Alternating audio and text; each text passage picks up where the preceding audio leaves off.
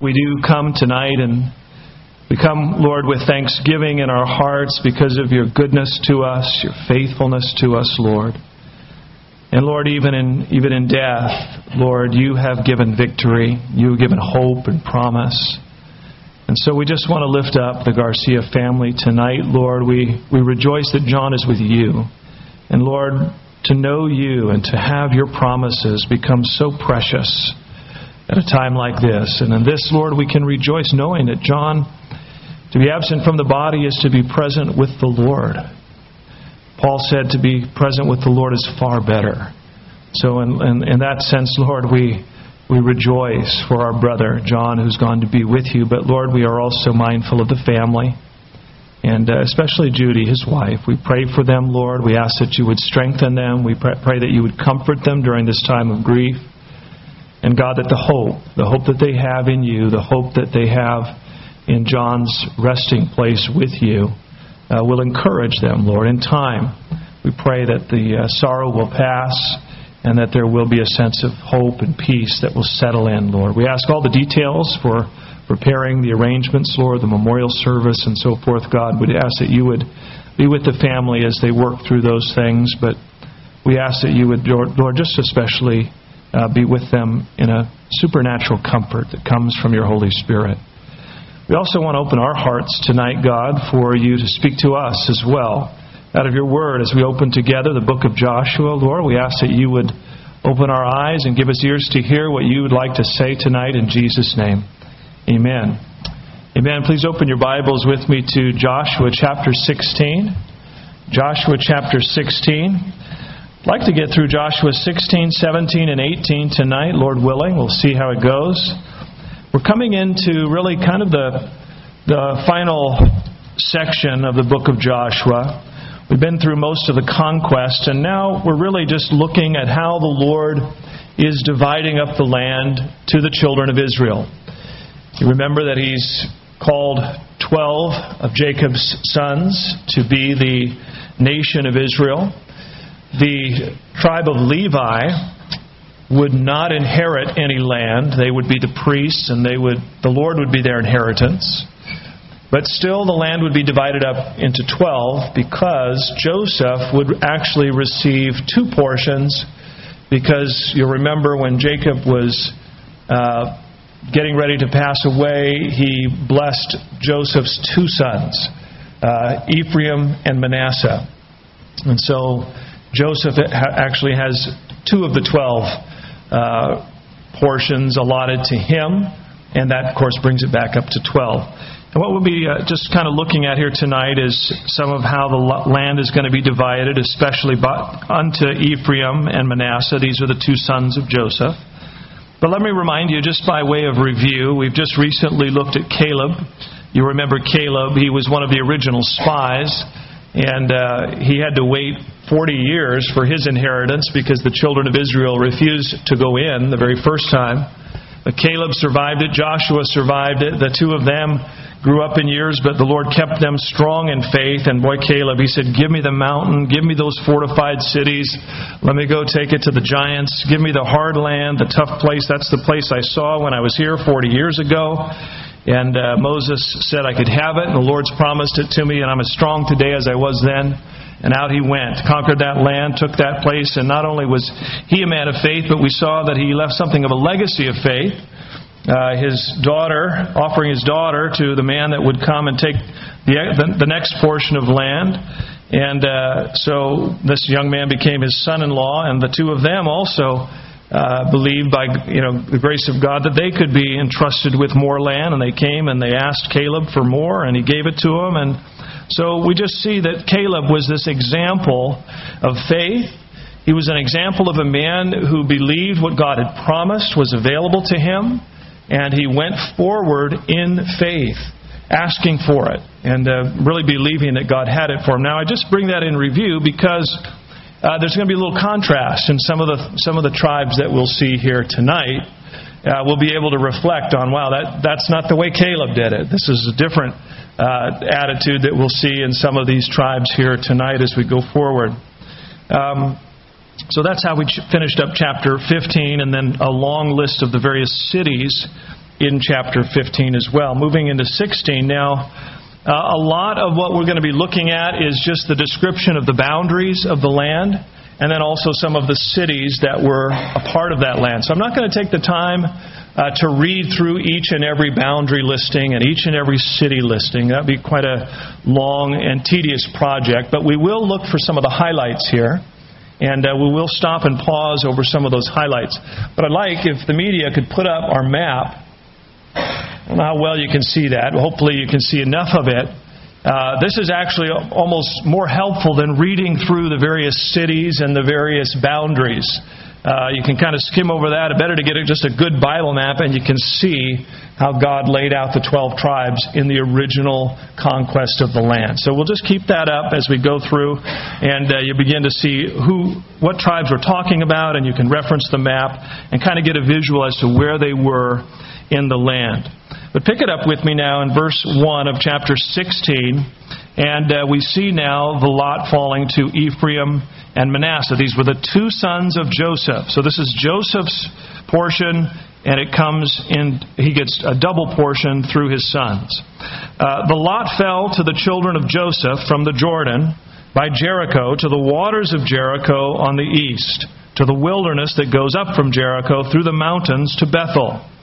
Then went out from Bethel to Luz, passed along to the border of the Archites at Ataroth, and went down westward to the boundary of the Japhletites, as far as the boundary of lower Beth Horon to Gezer, and it ended at the sea. So the children of Joseph, Manasseh and Ephraim, took their inheritance. Okay, so you get the idea, these boundaries. Hard words to pronounce, but if you look at the map, you can see how that laid out. Now, you'll remember something about Manasseh. Manasseh, half of the tribe of Manasseh, actually settled on the other side of the Jordan, the east side of the Jordan River. They didn't cross over and take their portion within the promised land. They had negotiated with Moses, and they settled with Reuben and Gad and the half tribe of Manasseh. So 2.5 tribes, as we've said before. They settled out on the border to the east, but then the other half of Manasseh did in fact go in and they draw their lot with Ephraim. And Jacob blessed Joseph with this double through his sons. Now, if you remember something about that occasion when Jacob blessed the two sons, Manasseh was the older of the two boys, and Ephraim was the younger. And it was customary always to give the greater blessing to the eldest, the firstborn within the family, but then also a blessing to the secondborn and the younger. And when Jacob went to lay his hands on the two boys, the right hand was to go on the eldest, the right hand signifying the greater blessing, the strength of his right hand, and that was to be put on the elder of the two sons. But you'll remember Jacob, what did he do? He crossed his hands. And he put actually his right hand on the younger son and his left on the elder. And Joseph said, No, Dad, you're goofed up here. Put your hands back. And Jacob said, No. He said, I'm doing this intentionally. It was kind of a prophetic moment. Actually, there would be a greater blessing upon Ephraim than there would be on Manasseh. The younger would receive the greater blessing than the elder. And this is something that we see in other passages of Scripture as well. Joseph himself was younger and received a double portion of blessing than his elder brothers. He wasn't the youngest, but certainly one of the youngest. And, there are other places where we see that God kind of reverses the order and blesses the younger instead of the elder. So this is something of God's choice, God's selection, God's blessing.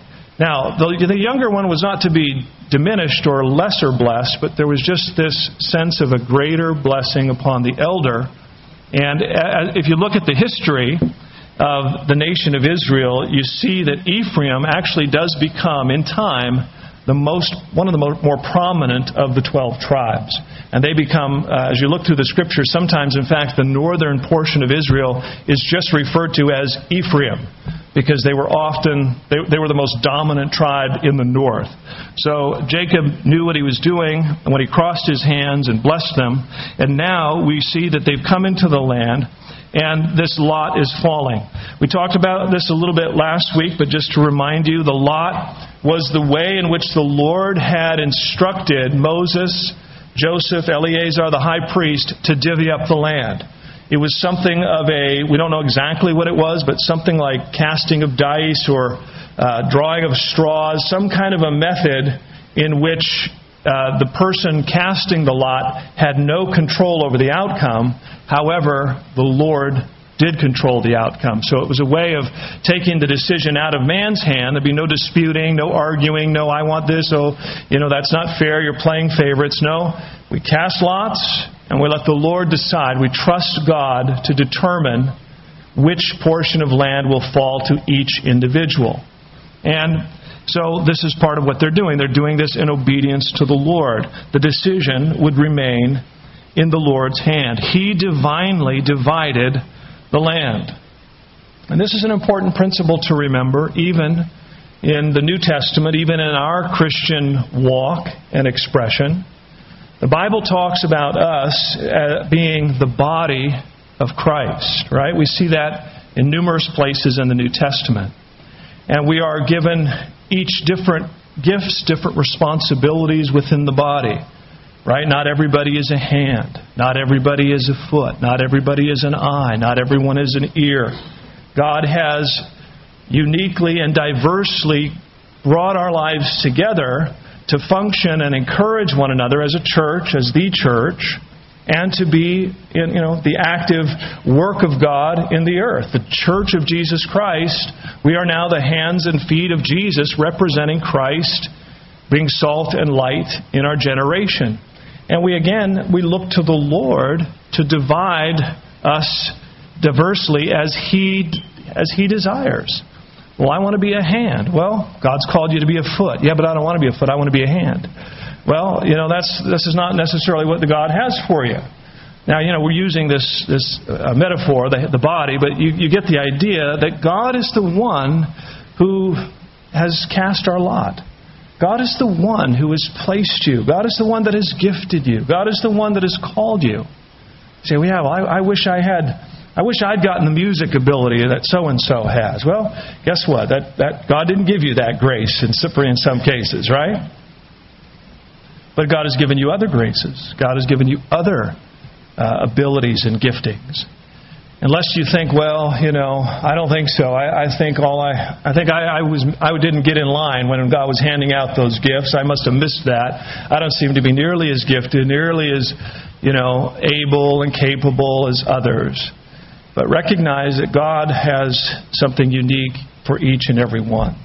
The Scriptures tell us this. You don't have to turn, but just remember in Ephesians 4 and verse 7, it says, but to each one of us, listen, grace was given according to the measure of Christ's gift. God has given grace to each and every one of us. God has given something unique that He has fashioned in your life. Something of His presence, something of Christ resides in you that is unique. Common in one sense that we all share in Christ, but unique in the way that He has distributed giftings to us. And together we form the whole. I can't say I don't need you, and you can't say that you don't need me. The truth is God has created us that we do need one another. So we don't want to be feeling like we don't have any gifts and we don't really fit in the body. Nor should we imagine that we have all the gifts and we don't need the rest of the body. Both attitudes and both thoughts are incorrect. And so even here in God dividing up the land, I think I mentioned this last week, this land would be very rich and prosperous for them as a nation. But just as any nation, there's a variety of resources that have to come from the land. You need oceans, you need rivers, you need lakes, you need mountains, you need deserts, you need minerals, you need fertile land for fields of harvest. And, there's different things that are available in each part of the land, and different people would work that land and bring together the strength of the nation. This is what God had in mind. Now, verses 5 through 10, we get the listing of the Ephraim borders. I'm not going to read all of that to you. As I mentioned, it's just kind of a highlighting. You can look at the map and see how Ephraim was divvied up in their portion. But we move on here in verse 10. I do want you to see something here. And they did not drive out the Canaanites who dwelt in Gezer, but the Canaanites dwell among the Ephraimites to this day and have become forced laborers. We saw something of this last week as well. We'll see this again. I'm just drawing it to your attention. They were given the land. They were instructed to drive out all the inhabitants of the land, completely subdue the land. But what happened as they got into the land, as they got comfortable in, say, a large portion of the land, they just kind of grew slack and they didn't finish the job. They didn't actually finish out the conquest, even that God instructed. And so we see it here, even amongst the Ephraimites. They didn't drive out all the Canaanites. They left those who dwelt in Gezer. I guess those would be the Gezers. Maybe they were some of the seniors. I don't know. The old Gezers. But they didn't drive them out. Now, it's not that they couldn't drive them out, because we see that they were able to make them become forced laborers. They totally dominated them. They could have driven them out. They just didn't. And these things would in time cause trouble within the nation of Israel. And we see this as a continual theme. And they got comfortable. They didn't completely finish the conquest. That's Ephraim. Look with me now, moving into chapter 17. And verses 1 through 13 discuss the borders of now Manasseh. Now, this is West Manasseh. This is the half tribe that came over with the nation of Israel across the Jordan. This is the half tribe that settled there. So, again, I'm not going to take the time to read through all the names and cities and boundaries there, verses 1 through 13, but I do want to draw your attention to verses 3 and 4, because some of my favorite daughters are listed here. You may remember them from the book of Numbers, the daughters of Zelophehad. Verse 3. But Zelophehad, the son of Hepher, the son of Gilead, the son of Machir, the son of Manasseh, had no sons, but only daughters. And these are the names of his daughters: Mahlah, Noah, Hoglah, Milcah, and Tirzah. There are some names for you young ladies that are thinking about naming your daughters. The Bible is rich with great names. I've got a granddaughter on the way. She's going to be born April 7th is the due date. Keep my daughter in prayer. We've ruled out the name Hoglah. That's not going to be her name. But we'll see what the Lord has. They've already named her. Evie is going to be her name. We're very excited. So, our first grandchild. Verse 4. And they came near before Eleazar the priest, before Joshua the son of Nun, and before the rulers, saying, The Lord commanded Moses to give us an inheritance among our brothers. Therefore, according to the commandment of the Lord, He gave them an inheritance among their father's brothers. Now, we looked at this quite a bit in detail in the book of Numbers. You'll remember something of the story. Zelophehad passed away without having given birth to any sons. And in the culture and in the way God had instructed the property to stay within the family and extend down through the lineage, it was to be passed down through the sons. And so here's Zelophehad. He doesn't have any sons. His daughters are not technically eligible to receive any of this land. It would have to go to an uncle or a nephew, or there were other ways to accommodate this situation. But the daughters felt bad. They wanted their father's name to live on, but because he had no son, his name would be lost in the tribe of Israel. That he would be, there would be no land given to the family of Zelophehad. So the daughters had approached Moses. This was back when they were still in the wilderness. And this is what I'd like you to think about with me. This was long before they got into the land. They were still out in the wilderness. They had never even seen the land.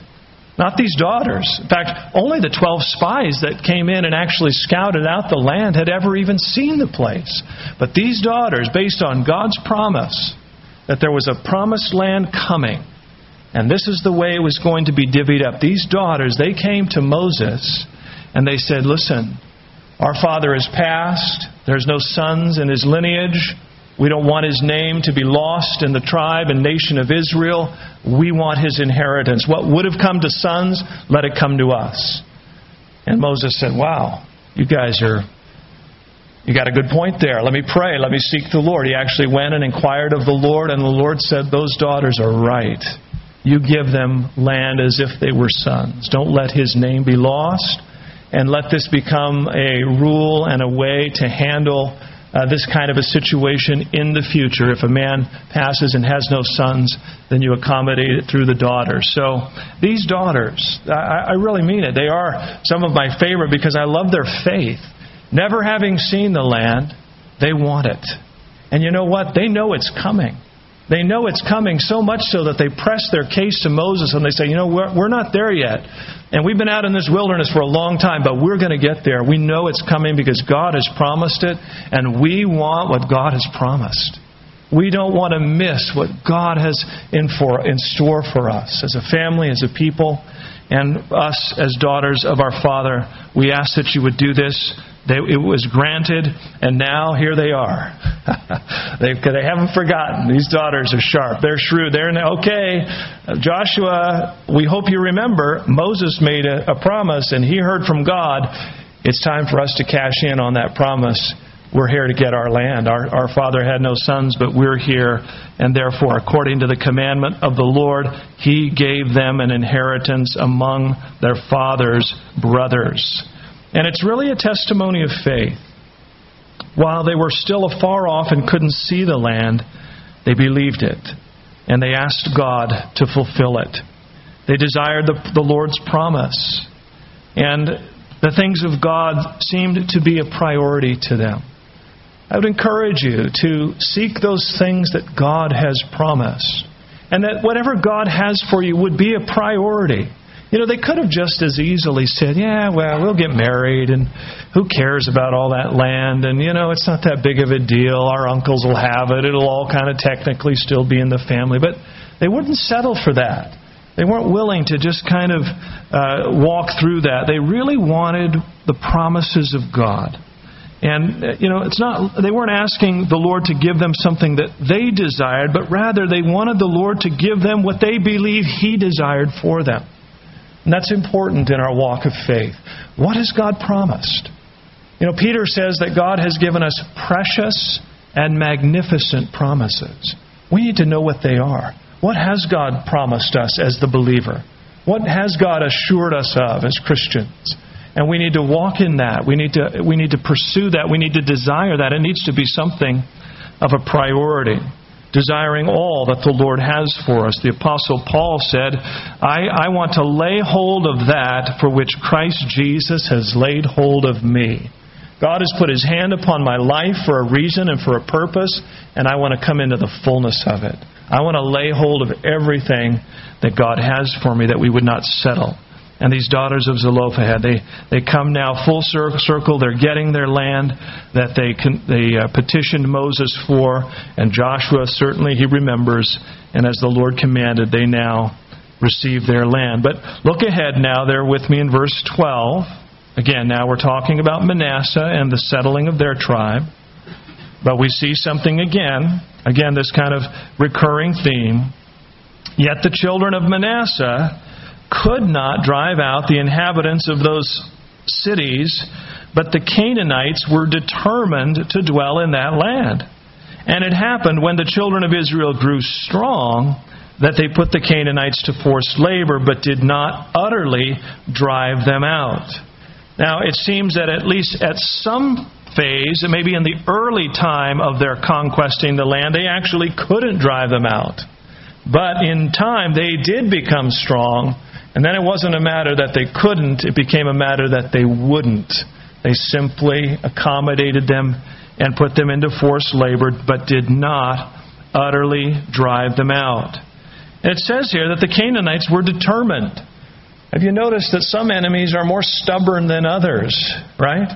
And I don't know, I think of this, I think of a young Christian just getting going in their walk. And when someone first comes to the Lord, there's all kinds of issues, isn't there? Aren't there? In fact, not even for young in the Lord. I think even as we get older in the Lord, we still have issues. But sometimes when you just come come to faith and salvation, you've got all kinds of, habits and friends and relationships and really, strongholds in your life, addictions, all kinds of things. People have just gotten saved. Well, we don't expect this magic wand, poof, all of that's going to just stop in your life. You're going to walk as this, full-on, matured, sanctified believer, never struggling with any one of those things ever again. It doesn't work that way. Oftentimes it is a process, and you do have to grow stronger in the Lord. And some of those Canaanites are stubborn, aren't they? They're determined to stay in the land. Some of those vices, some of those habits, some of those old ways of thinking and doing things. But as you grow in the Lord, and there's something of importance there, it's as you strengthen the spirit man, you begin to have opportunity to gain victory over the things of the flesh. If you just go out and try to fight the flesh down, you're going to find out that flesh is determined. That flesh is stubborn. And he will not just yield. But as you feed the Spirit, as you sow to the Spirit, as you strengthen the Spirit through those things that feed our spirit. What are some of those things? Prayer. Fellowship with other believers. Encouraging one another in the Lord. Studying the Word of God. The Word, prayer, fellowship, these are the kinds of things that strengthen the inner man, strengthen the spiritual man.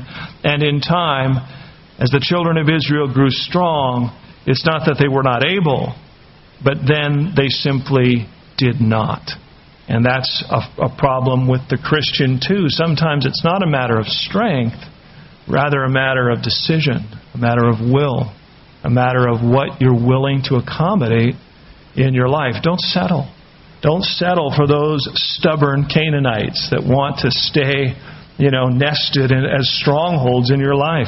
Drive them out. Let God completely set you free. God said this through His Word in 2 Corinthians, that the weapons of our warfare are not carnal, but mighty in God for pulling down strongholds. I don't know, anyone here tonight, you may be struggling. There may be even a strong addiction in your life. You may be wrestling with something. And I know how that can be. I know that as you're wrestling with some of these things, you wonder, can I ever really be free of this? Will I ever really come out of it? Will I ever really have victory in this area of my life? I want to encourage you that the weapons of your warfare are not carnal. That means they're not of the flesh, but they are mighty in God. You have been divinely empowered for victory. It has been given to you. It has been assured you. Now, I didn't say it'll happen instantly all at once. Like we see, those Canaanites are stubborn. So are things in the flesh. So are our own shortcomings. But by the grace of God, don't settle. Don't settle. Don't find a way to accommodate. And yet you feel like you have it subdued. They had the Canaanites subdued. They found a kind of a happy medium, a way to have them coexist with them. But in time, these would become the very stumbling blocks to the nation. These would be the very things that would cause them trouble in their future. Look with me now in verse 14. Again, we're here with the children of Manasseh. And something happens in verse 14. The children of Joseph. That would be, of course, Ephraim and Manasseh, the two sons represented in these tribes. Verse 14, then the children of Joseph spoke to Joshua, saying, why have you given us only one lot and one share to inherit, since we are a great people, inasmuch as the Lord has blessed us until now? So Joshua answered them, if you are a great people, then go up to the forest country and clear a place for yourselves there in the land of the Perizzites and the giants, since the mountains of Ephraim are too confined for you. But the children of Joseph said, the mountain country is not enough for us, and all the Canaanites who dwell in the land of the valley have chariots of iron. But those who are of Beth Shean and its towns, and those who are in the valley of Jezreel. And Joshua spoke to the house of Joseph, to Ephraim and Manasseh, saying, you are a great people and have great power. You shall not have only one lot, but the mountain country shall be yours. Although it is wooded, You shall cut it down, and its farthest extent shall be yours. For you shall drive out the Canaanites, though they have iron chariots and are strong. So, these children of Joseph, Ephraim, and Manasseh, they come to Joseph. Now, interesting, they come to Joshua. Joshua himself was of the tribe of Ephraim. So they thought for sure they had an ally in Joshua, and they come and they say, now Joshua, brother, you know how great we are. We need more land. Give us more land. Give us some more. And Joshua said, well, if you want more land, it's right there. Go get it. Cut down the trees, run off the giants. You can go as far as you can take that into that hill country. Oh, that's not what we had in mind, Joshua. They got chariots. No, give us something else. Give us something that's easy, something that we would like to have because we're so great. We've expanded. Our tribes are growing. Something of an entitlement attitude here. Can you see it? And it could be that, these two tribes, think about it.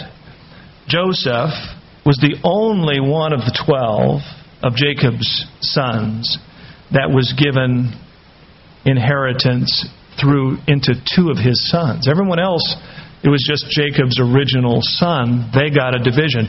Ephraim and Manasseh, we're Joseph's sons. We got double portion. Remember our great-great-great-grandfather Joseph, the one who saved us all and got us into Egypt and ran the whole country. That Joseph, that's our lineage. So you kind of see that maybe some of this has filtered down into the tribe itself. And of course, with Joseph being a part of their lineage, with Joshua being a part of their lineage, no doubt they thought they would get special treatment. And Joshua wakes them up and says, I don't think so, guys. If you don't have enough, you're going to have to go get more. The land is there, but it's tougher land than what you're looking for. Pride. Entitlement can cause us, I think, sometimes to imagine that somehow God should just be giving us something or doing something for us. Or others, why aren't you just blessing me and taking care of me? And God, why aren't you just granting this and giving me that? It can be that entitlement type of an attitude, but also pride. We are a great people.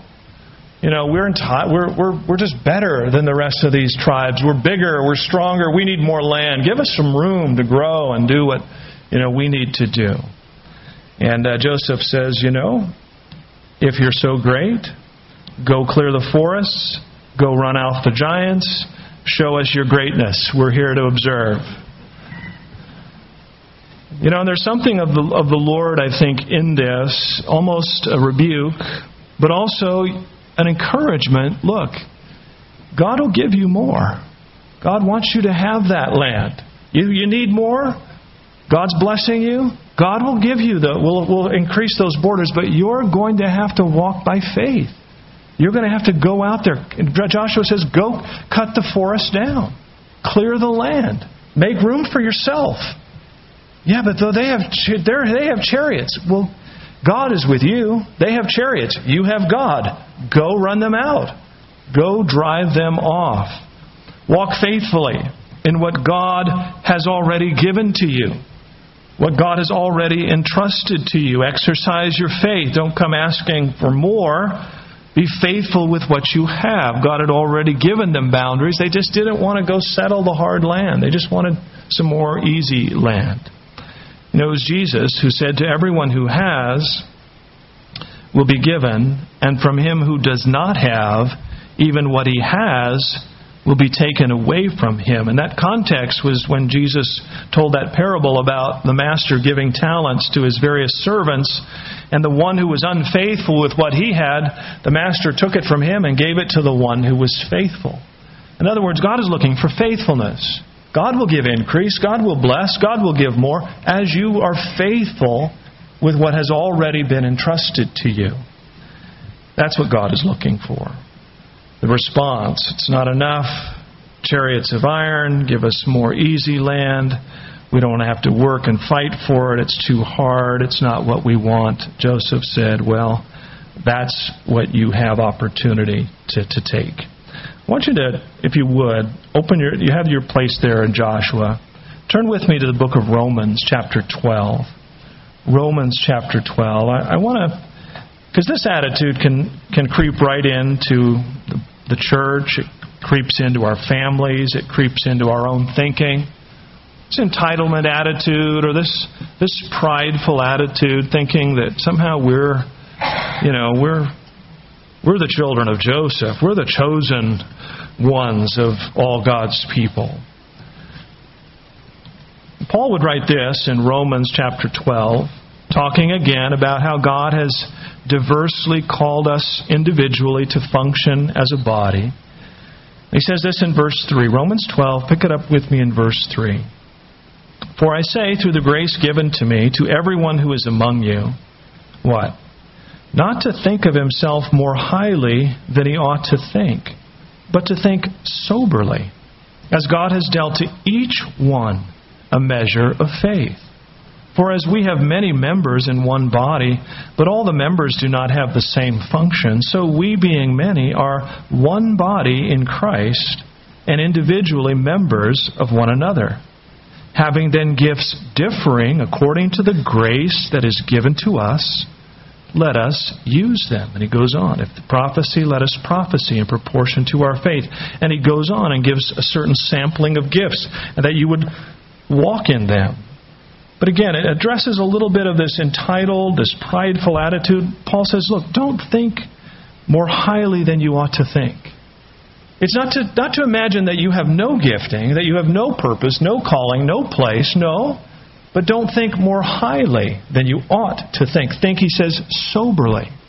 God has given to what? To each one a measure of faith. Yes, you have great value in the body of Christ. Yes, you have been entrusted with ministry and grace into your life. But so has everyone else in the body of Christ. So you need to think soberly. You recognize that you have a part, but you don't think of your part too highly because you recognize you're just one of many parts. And this is what was happening in, Manasseh and Ephraim's mind. They weren't thinking about the other 10 tribes getting land, were they? They just come right to Joshua. Hey, he's part of us anyway. Give us more land. Well, what about the other 10? Well, whatever you want to do about them, we don't care, but just give us more. A very kind of a self-seeking kind of an attitude, thinking more highly of themselves than they ought to think. And this is an important lesson for us as well, that our gift and calling would be thought of soberly. The truth is, we're not to devalue our service, but nor should we devalue the service of others. Sometimes, we imagine that only our ministry matters and that everyone should share our passion. This happens even in the body of Christ. You have a burden for missions. You have a burden for youth. You have a burden for the lost. You have a burden for worship, music. The various parts of ministry that often make up a congregation or a fellowship. And God has put something in you that just drives you. There's a passion for that. And what happens if you're not careful is that you get frustrated with everyone else who doesn't share your passion. What's wrong with you? Why don't you, want to go, on a mission trip with me when I go or when we go? You're such an inferior Christian. All you care about is children's ministry. They don't need you over there. We need you down in, on the mission field. And this attitude, maybe not sad. I'm putting a little more animation to it, but this attitude creeps in and we begin to judge one another. Oh yeah, he raises his hands in worship. Where is he when it's time to move chairs? I'm the real servant here. He's a pretender. Right? Where are you? Oh yeah, you're all about getting up with the microphone. Oh yeah, big singer. Where are you when the little 6-year-olds are, needing to be cleaned up and we're having to take care of the little kids, right?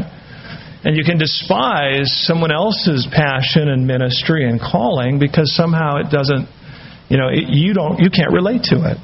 you can't relate to that ministry. You don't feel called to that. God hasn't given you a real passion for that, and you think that somehow your ministry is the most important. That's thinking more highly of yourself than you ought to think. You got to think soberly. What that means is, with a clear mind, look, God has called us uniquely.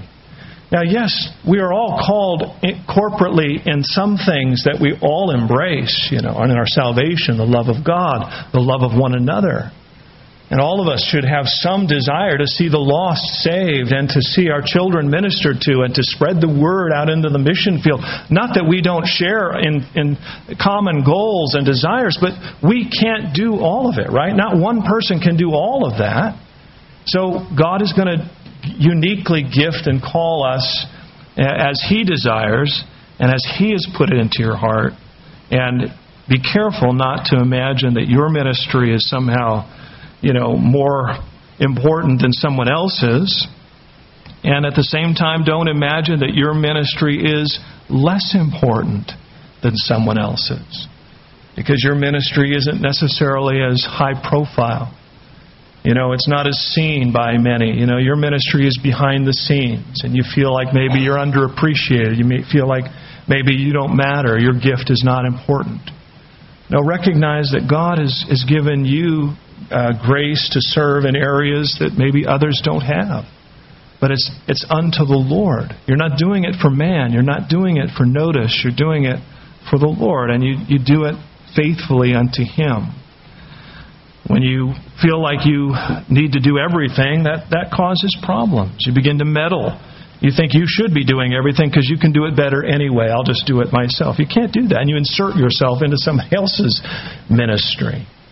Or you criticize. Why do they do it that way? Oh, man, that's not the way I would do it. That's not the way that's not the color I would have painted the children's ministry. That's not these things come in but again, if God hasn't entrusted that to you, just let God's gift work in various individuals as He has called us.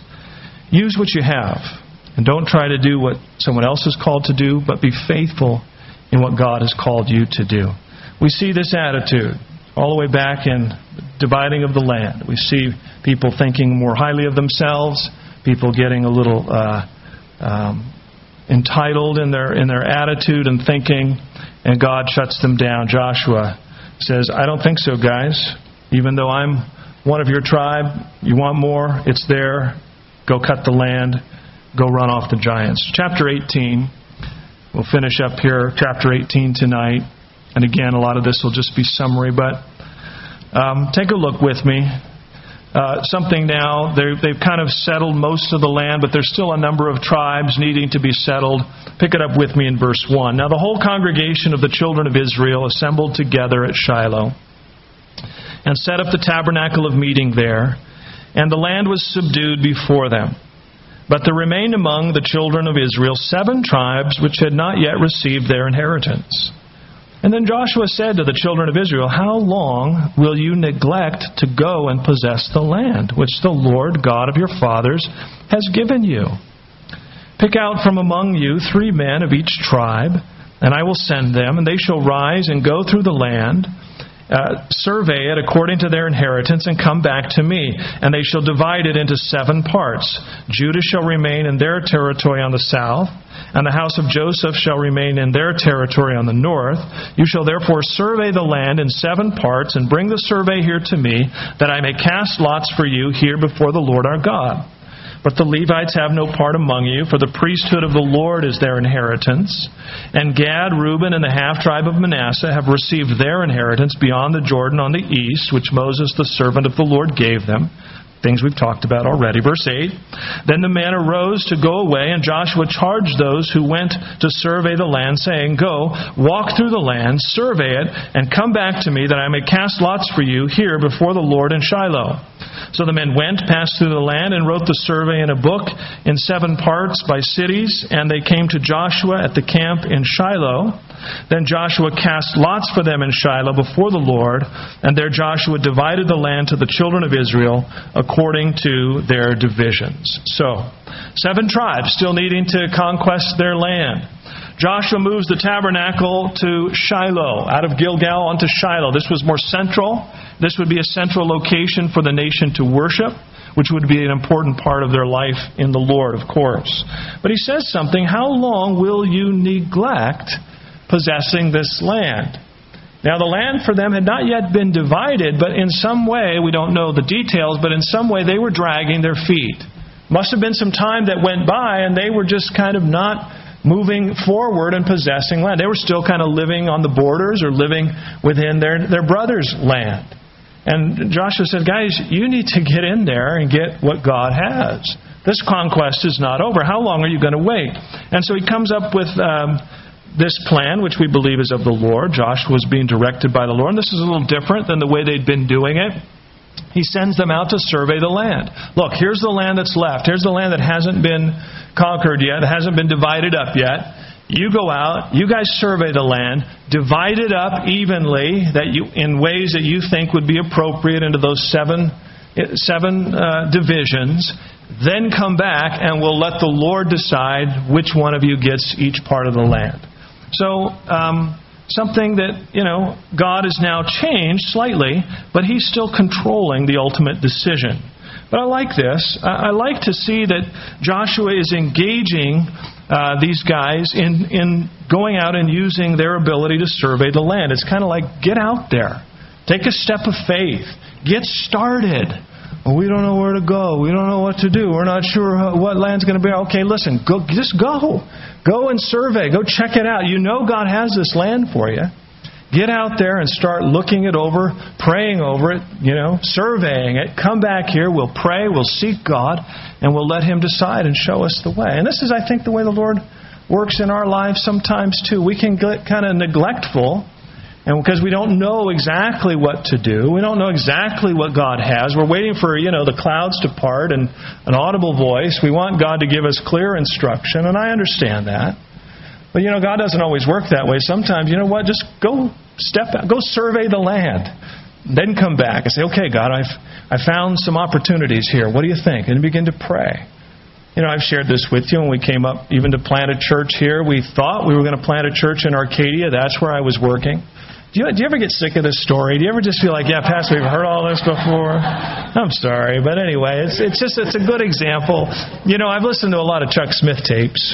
He uses the same stories over and over and over again. So I'm in good company, you guys. I'm just going to keep telling my story anyway, because it's what the Lord did. We thought we were going to plant a church in Arcadia. That's where I was working. So we started scouting. We started looking. We started surveying the land. Well, nothing opened up. God redirected us, and we ended up here in Monrovia. But, sometimes you just got to go. Start knocking on doors. Start taking steps. See what God has.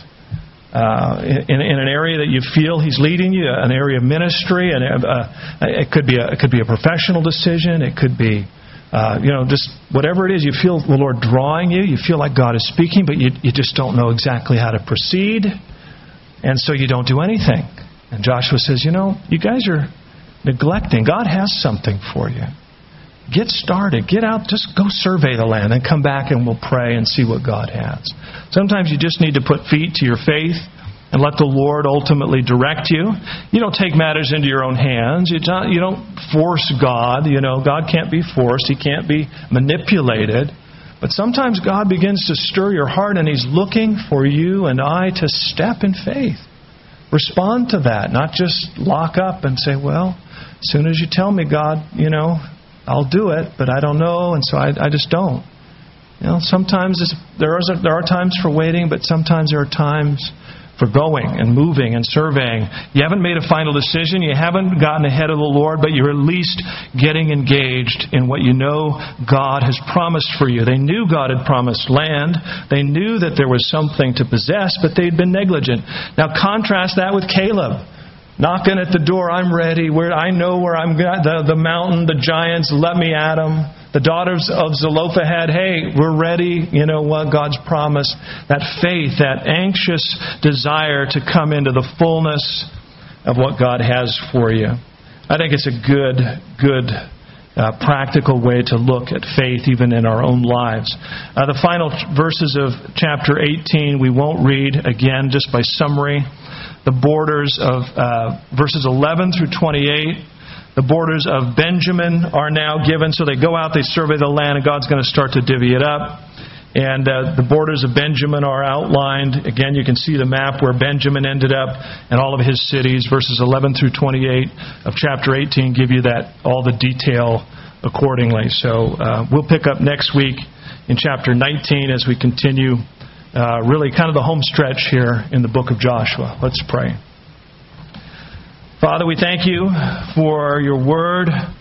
We thank you for the practical application of faith, conquest, moving forward, moving into the fullness of what you have for us as your children, as believers. In our personal lives, Lord, you want us to be walking by faith. You want us to be walking in victory. Sin is not to have master over us, Lord. We're not to be living defeated. We're not to be living in complete confusion or dismay. But we're to have joy. We're to have peace. We're to walk in a certain confidence and hope because of who you are and what you've done for us.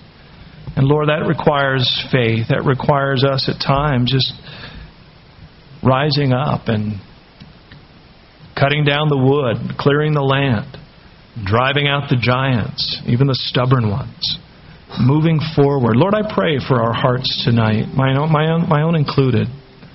As you keep me moving forward, I want to be like Paul, always pressing to lay hold of that for which Christ Jesus laid hold of me. And Lord, for each one of us, you've laid hold of us. Everyone that knows you, Lord, you have distributed grace to each one. Everyone in this room that knows you in a personal way, you've laid hold of them for purpose. You've deposited something of yourself, your grace, your calling upon their life. And Father, I pray that we would, like the daughters of Zelophehad, we would want it. And we would not settle for anything less than the fullness of it. And like Caleb, Lord, we would not grow weary. We would not, grow weak over time, but we would continue to desire to move forward. And Lord, it may be that some just need to survey tonight. They just need to get out and start surveying the land of their Christian life. Lord, and I trust your Holy Spirit to speak the specifics into each heart tonight, Lord. How it manifests, how it applies. But I think you want us moving with you. We want us walking with you in faith and confidence and hope and strength. Fill us with your Holy Spirit tonight, God. Fill us with your love afresh and anew. Cleanse us tonight, God. Sanctify us. Set us apart for this day that you've placed us to live in, Lord. That we would walk in the victory and the conquest that you have for us individually and as a church, as a people, for your glory. As our heads are bowed and we close here tonight, I do want to give opportunity. If anyone is here tonight needing to respond to the Lord, it may be that you are here tonight, you don't know the Lord in a personal way. You don't have a personal relationship with God and Christ, and you want to come to Him tonight. The Lord's speaking to you. I'd love to pray for you.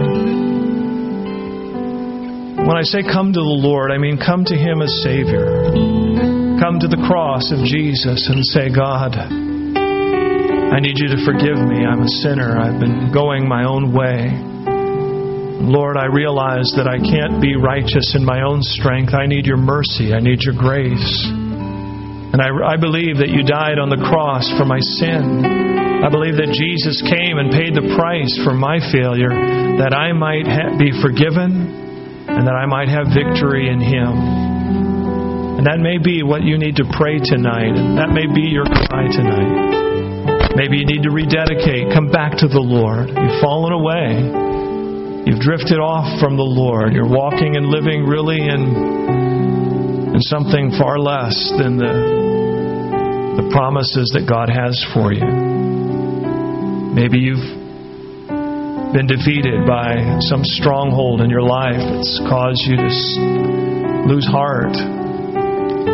So many different things that cause us to drift from the Lord, but the door is always open to come back. Jesus always invites us to come back to Him, receive mercy and fresh grace anew tonight. If you're here tonight and you need that prayer that I've already prayed, you want that to be your prayer for Jesus to forgive you, to cleanse you, or if you need to rededicate, recommit your heart to Him, just raise your hand where you are and we'll pray. We'll finish up in prayer. God bless you, sir. Anyone else? And you over there in the back on my right, God bless you. Any others? Lord speaking to you. You need the Lord. You need to come back to the Lord.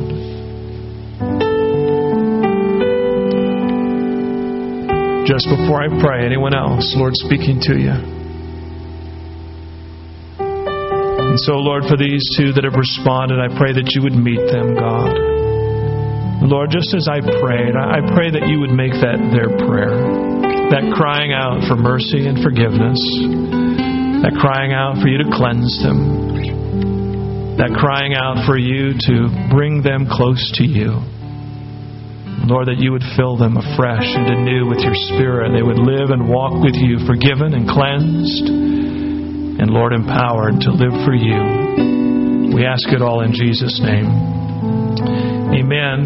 Amen. God bless you for your patience tonight. We covered 3 chapters, made a lot of good traction there. Let's stand tonight, and we'll close quickly in a song of worship. It may be that some of you need prayer tonight, even those that responded. We'd love to pray with you individually if you need prayer. So I invite you to come and receive prayer right after we close in a song of worship. God bless you tonight. Lord be with you.